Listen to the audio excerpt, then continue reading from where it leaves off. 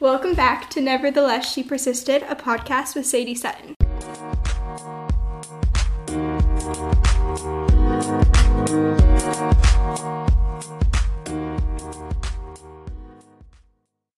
Today I'm here with my dad. Hello, Sadie. Hi, Dad.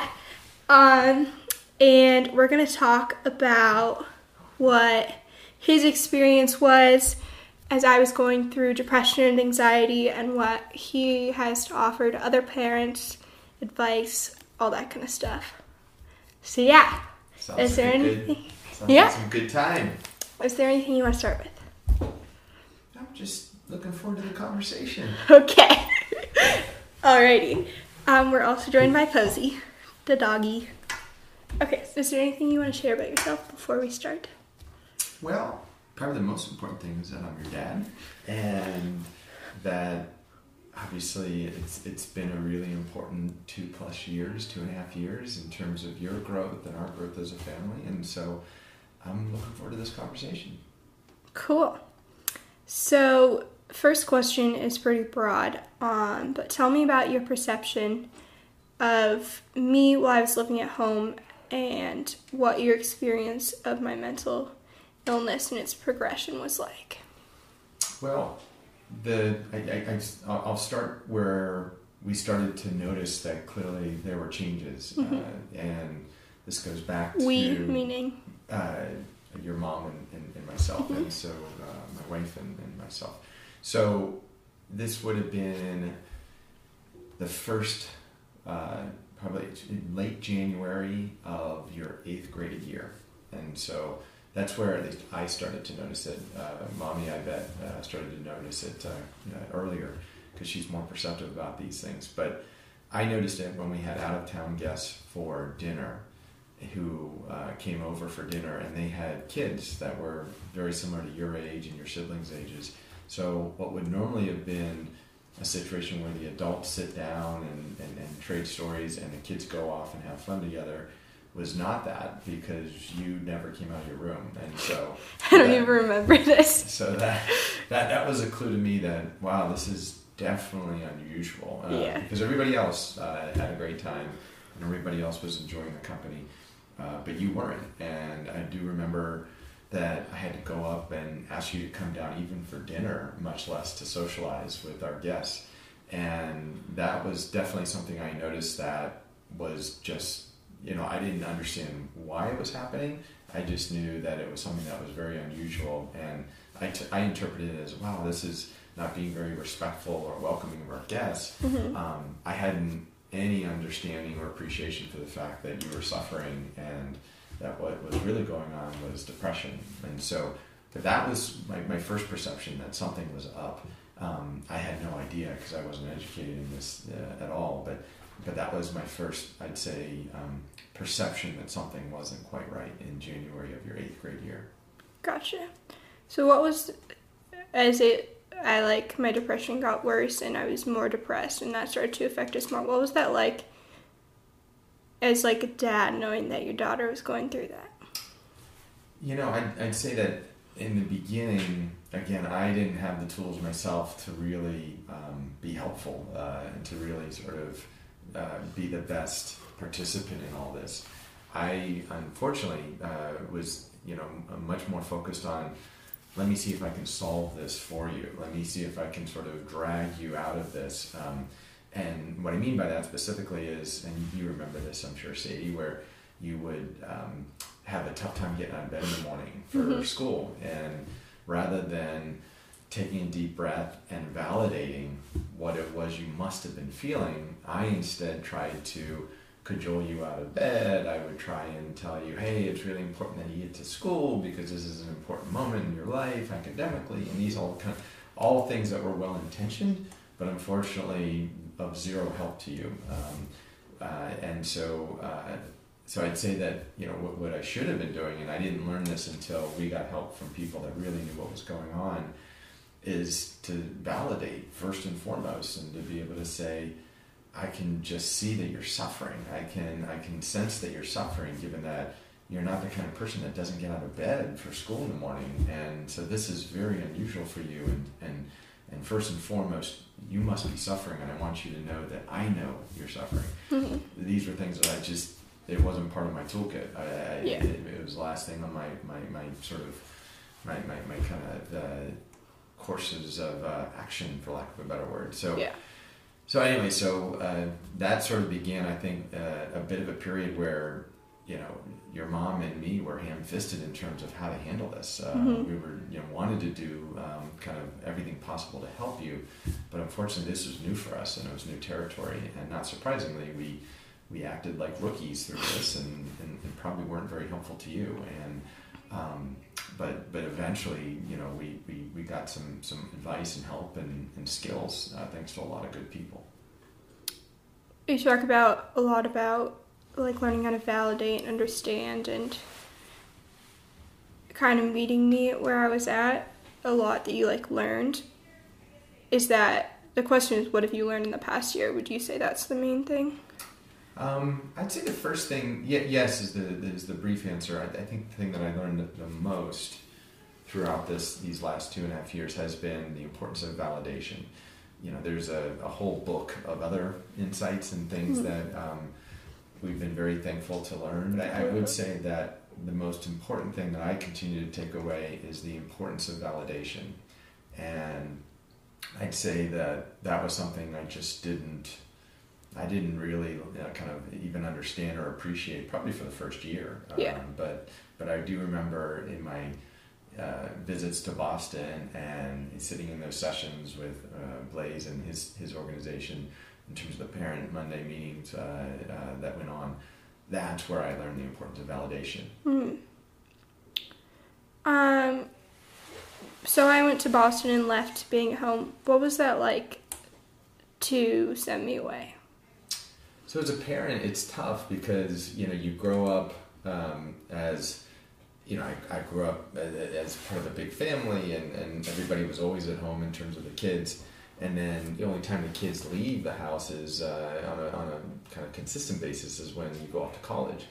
And so for me, I never anticipated that I'd be in a situation where I would be having an offspring, a kid, go off for anything other than college. So just when that topic was raised to us, that people thought that might be the best thing for you and your mental health and being able to develop the skills to be able to navigate depression and anxiety, it wasn't anything that I expected, anticipated, or candidly wanted. And but that said, after a pretty long period where you were suffering and clearly things were not progressing forward, it was more like one step forward, 2 steps back, 2 steps forward, 1 step back.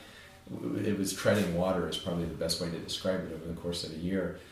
That when it was a very clear recommendation from really skilled service providers and professionals here in our home area, said, we really think the right thing for Sadie would be to go to one of these programs where they're really good at this. And so it was one of those things where it wasn't anything that we thought would be in our future, but eventually when it was actually teed up to us on the heels of a year and a half of seeing you struggle, that's when we took a deep breath and said, wow, these people really know what they're doing, and they're clearly focused on what's best for Sadie and what's best for our family. And we took some time to think about it, and eventually we took their recommendation. And I'm really glad we did, by the way, which I'm sure we'll get to. But that was scary for us, because that was not something I think any parent really thinks about ever doing when they have an 8th grader. It's just not something that ever comes up. Yeah. So I have been gone for the past 1.5 years, 2 years. What's that like, not having me at home? It's incomplete is probably the best way to describe it. It's like missing a key piece of the puzzle, a very big piece of the puzzle. And so it's one of those things where you just always know there's one empty seat at the dinner table. There's one empty seat in the car. You're never complete is the short answer. And that's a long time to go, about a year and a half without having the family together. And granted, we're very thankful in that we get opportunities to get together as a family during this 18-month period. But it's hard. And so what you do is you think about the future when the family's going to be back together. And the second thing you think about is how much better things are for you and your own journey. And that's what I think keeps you going in a good way, which is you just know that this is the right thing for you and this is the right thing for our family. And you got to work your butt off to make sure that is the case. All of us have to work, obviously. But there's no hiding the fact that it's an incomplete feeling, both here and anytime we're not together. What was the most difficult part of the past 2 or 3 years? The most difficult part? Well, you highlighted one of them, and so I'll highlight a number of things that were quite difficult. I don't know which one was the most difficult. One was making the decision to get a higher level of care that would require you to be away from us, and specifically when you went to Boston. That was easily one of the most difficult things that we've done over the last 2 years. I'd say the second thing is just seeing you suffer. As a parent, that's you'd much rather see yourself suffer. You'd much rather see anyone else in the world suffer other than your child. And so that was, absolutely, gut-wrenching, is to see your child suffer and to not know what to do about it, and to not know how long that will go on. And so that's a very, very, very tough thing to go through as a parent. Those are probably the two hardest things, which is to see your child suffer and to then make a voluntary choice to actually have your child go away. That is, regardless of the fact that we all felt strongly that it was the best thing for you and your health and your recovery, that's incredibly hard to do. It's a lot easier if somebody else makes that decision and you don't have a choice. Very, very different when it's a voluntary choice.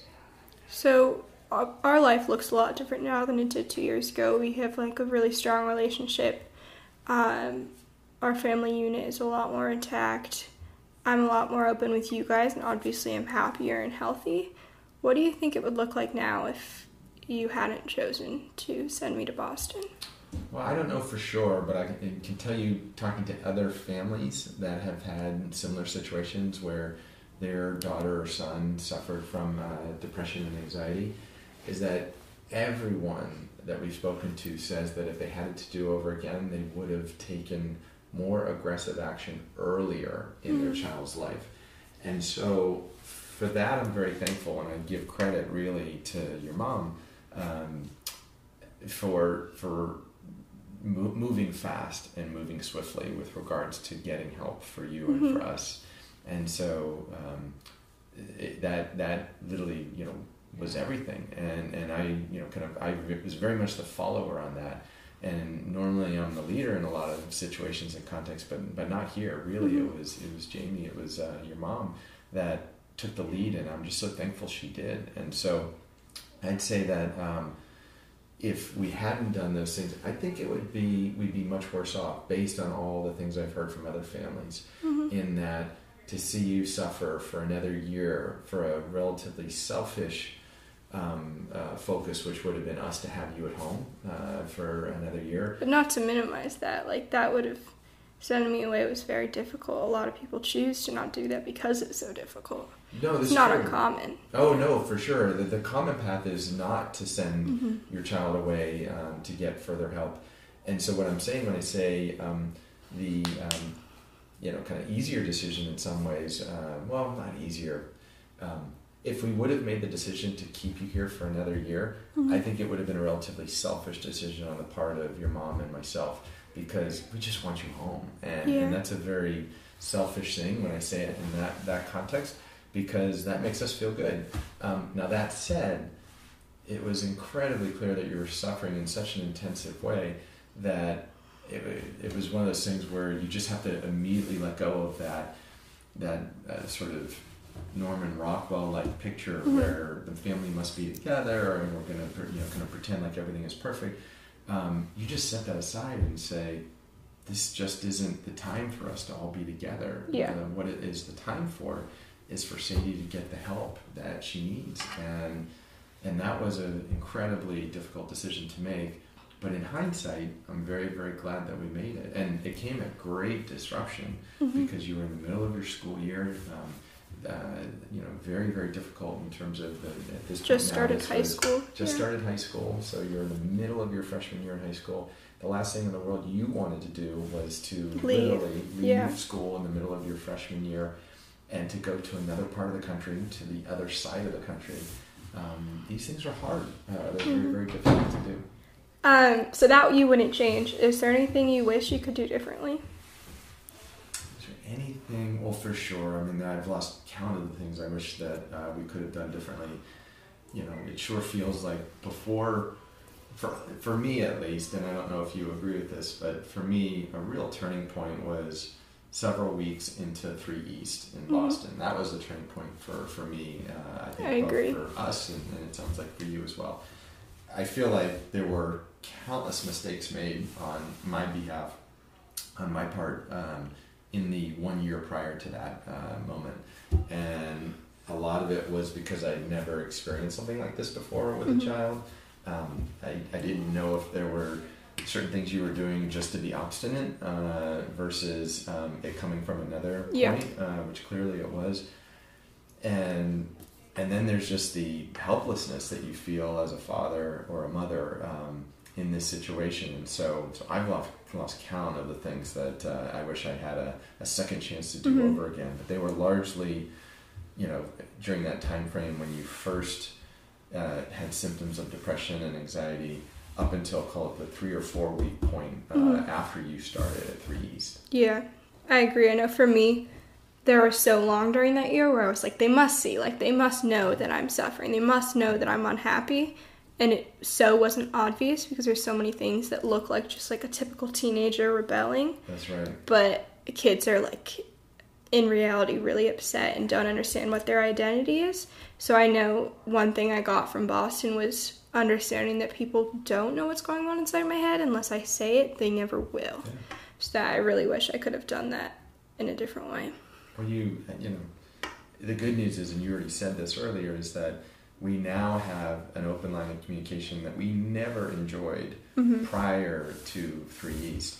And I'm so thankful for that because, as you said, for the year and a half before 3 East in Boston, there was little communication. And it would be easy if I were in your shoes to say, well, geez, mom and dad absolutely must understand what's going on because I'm behaving in this way, which is so unusual. But also keep in mind that as a mother and a father, you're pretty much taught, so to speak, by society that, hey, just know that when your kids become teenagers, it's going to be ridiculous and you're going to it's going to be crazy and you're not going to understand them anymore and there's going to be this. And so you're kind of trained for 12 years. They're going to distance themselves. They're going to not want to be associated. They're focused on their friends. They're focused on their friends. So you're taught to anticipate this. You're trained to be ready for this. So when it happens, you just kind of assume, okay, well, that's teenage life. And not fun for anybody, but I guess this is what everybody told us about. And so, not surprisingly, and I'm not forgiving us for this, but it's why your mom and me basically tried to do the best we could, but didn't quite understand that there was a lot more going on that we just had zero appreciation for. So that chalk that one up to everybody, foreshadowing that teenage years were going to be. Every TV show has that message. Every book, everything in society. I forgive you guys because one thing that I've learned, especially recently, is that no one can be the perfect parent for a kid. Like the perfect parent for me is different from Ivy and from Ruby and Atticus. And especially being your oldest child, you have no point of reference, nothing to go off of, all trial and errors. There's no way for you to do it perfectly, and especially because I expected you to understand without saying anything, I never would expect for you guys to hold that against yourselves. Thank you very much. It's tough because as a father and a mother, you go back and relive. Oh, geez, why did I do that? Or why didn't I see that coming? And why didn't I respond differently? And it's tough. I suppose this is why we're all human. Yeah. Or it's an example of us being human in that we don't behave in the perfect way every time. We're not omnipotent in terms of understanding what people are going through. And this is the struggle that is life. And there's this famous saying that life is struggle. And it's true. I think a lot of life is the struggle of life. It wouldn't be life if it wasn't hard. It wouldn't be life. You're not living. You need to have the highs and the lows to be able to appreciate it. Yeah, I agree. So the name of the podcast, Nevertheless She Persisted. Would you tell the story of how you first found that saying? Okay, so this was, this predates your experience in Montana. So we were given the recommendation by your care providers at 3 East that they thought that rather than going back home and going back into a traditional school environment, they strongly recommended that you go to a therapeutic boarding school before you transition back to a normal school. And so, of course, your mom and I were thrown for a loop. We're like, oh my gosh, we've got to figure out if we agree with this recommendation. And then secondly, we need to find the right therapeutic boarding school. Yeah. And so that was not an easy process. So your mom and I did a lot of work to try and become proficient in what therapeutic boarding schools were and where they were located and which one we thought would be the best match for you. And so we did a bunch of work and visited a lot of therapeutic boarding schools. At the end of the day, we found a wonderful one in Montana, near Whitefish, Montana. And there's a little village there called Whitefish, and there's a little gift shop that sells T-shirts and cards and little trinkets. And I remember that we had just come back from visiting the school, and we were staying one night in Whitefish. And your mom and I went walking around before dinner time just to sort of, check out the town. And we were in this kind of state of mind that was cautiously optimistic because we had just had a wonderful visit to this therapeutic boarding school. Also anxious and nervous, and oh my gosh, I can't believe we're having to make a decision that's going to impact our daughter's life for the next year or year and a half of her life. And so there was a lot of weight to the moment. And so we went into this delightful little gift shop. And there was Merriweather's Gifts. Merriweather's Gifts in Whitefish, Montana. And it was, a series of sayings that were put on coffee mugs and T-shirts and whatnot that just couldn't help but make you smile and laugh and whatnot. And I remember I went to the back of the store and I saw this one, I think it was like a pencil case holder or something like that. It was a little bag. And on it said, "Nevertheless, she persisted." And now that saying was first used in a political context, if you look up online, where a male senator, I think, was basically saying that this woman, kept talking despite the fact that he asked her to stop talking, and he said that nevertheless she persisted. So it became sort of used for, kind of female empowerment, which I didn't know the full story of it. When I read that phrase, and I think it's incredible and inspirational, I hope everybody wears it on their T-shirt, but when I read it, I couldn't help but think of you. And I couldn't help but think of all the things that had been thrown at you as a young girl, from the time you were 13 years old, 12 years old, and the fact that here you were in Boston persisting in the face of a whole lot of things that you never asked for, were never your fault, and yet they happened, and you had a decision to make, which is you could basically fall over and just sort of, kind of not want to get up, or you can make the decision to persist.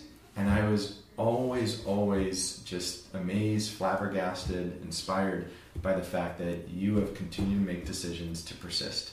And so when I saw that little saying, it just, it caused me to cry. It caused me to just be so excited for you that nevertheless you persist. And so I sent, I think that to you in an email, if I recall. Something like that. Something like that. And it was funny because ever since that moment, when you and I communicate, especially in the Google Docs environment where this is our primary means of communication outside of our limited phone calls, you and I both always end the session with P.S. Nevertheless, she persisted. And so that's the story. Yeah.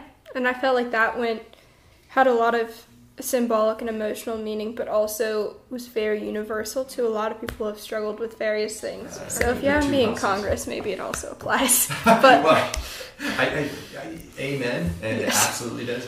But to your point, Sadie, I do think it really is an incredible saying, not just for young girls, but for young boys that might be struggling as well, which is that decision to persist, which is nevertheless, in spite of all of these things, the weight of the world and the tragedy that befalls us, that these incredibly strong young boys and girls, or young women and young men, that they make the decision to persist. It is incredibly inspirational, and I'm inspired by you every day, and I'm inspired by your classmates at school and your peers at 3 East. And I'm so thankful that you make that decision every day to persist. And I know it's not easy. I should say, I can see that it's not easy. I can't say that I know, because I haven't gone through what you've gone and what your peers have gone through. But it is just inspiring to watch all of you get up each day and make the decision to persist, because that therein is a fulfilled life, and I'm glad we've taken that as our slogan, and it always makes me smile to type that phrase, and it always makes me smile to read that phrase too. Yeah, with that we want to end. I've been ending the episodes with how we end our correspondence as well. So ready? We say it together. P.S. Nevertheless, she persisted. Are you interested in making your own podcast too? Download Anchor.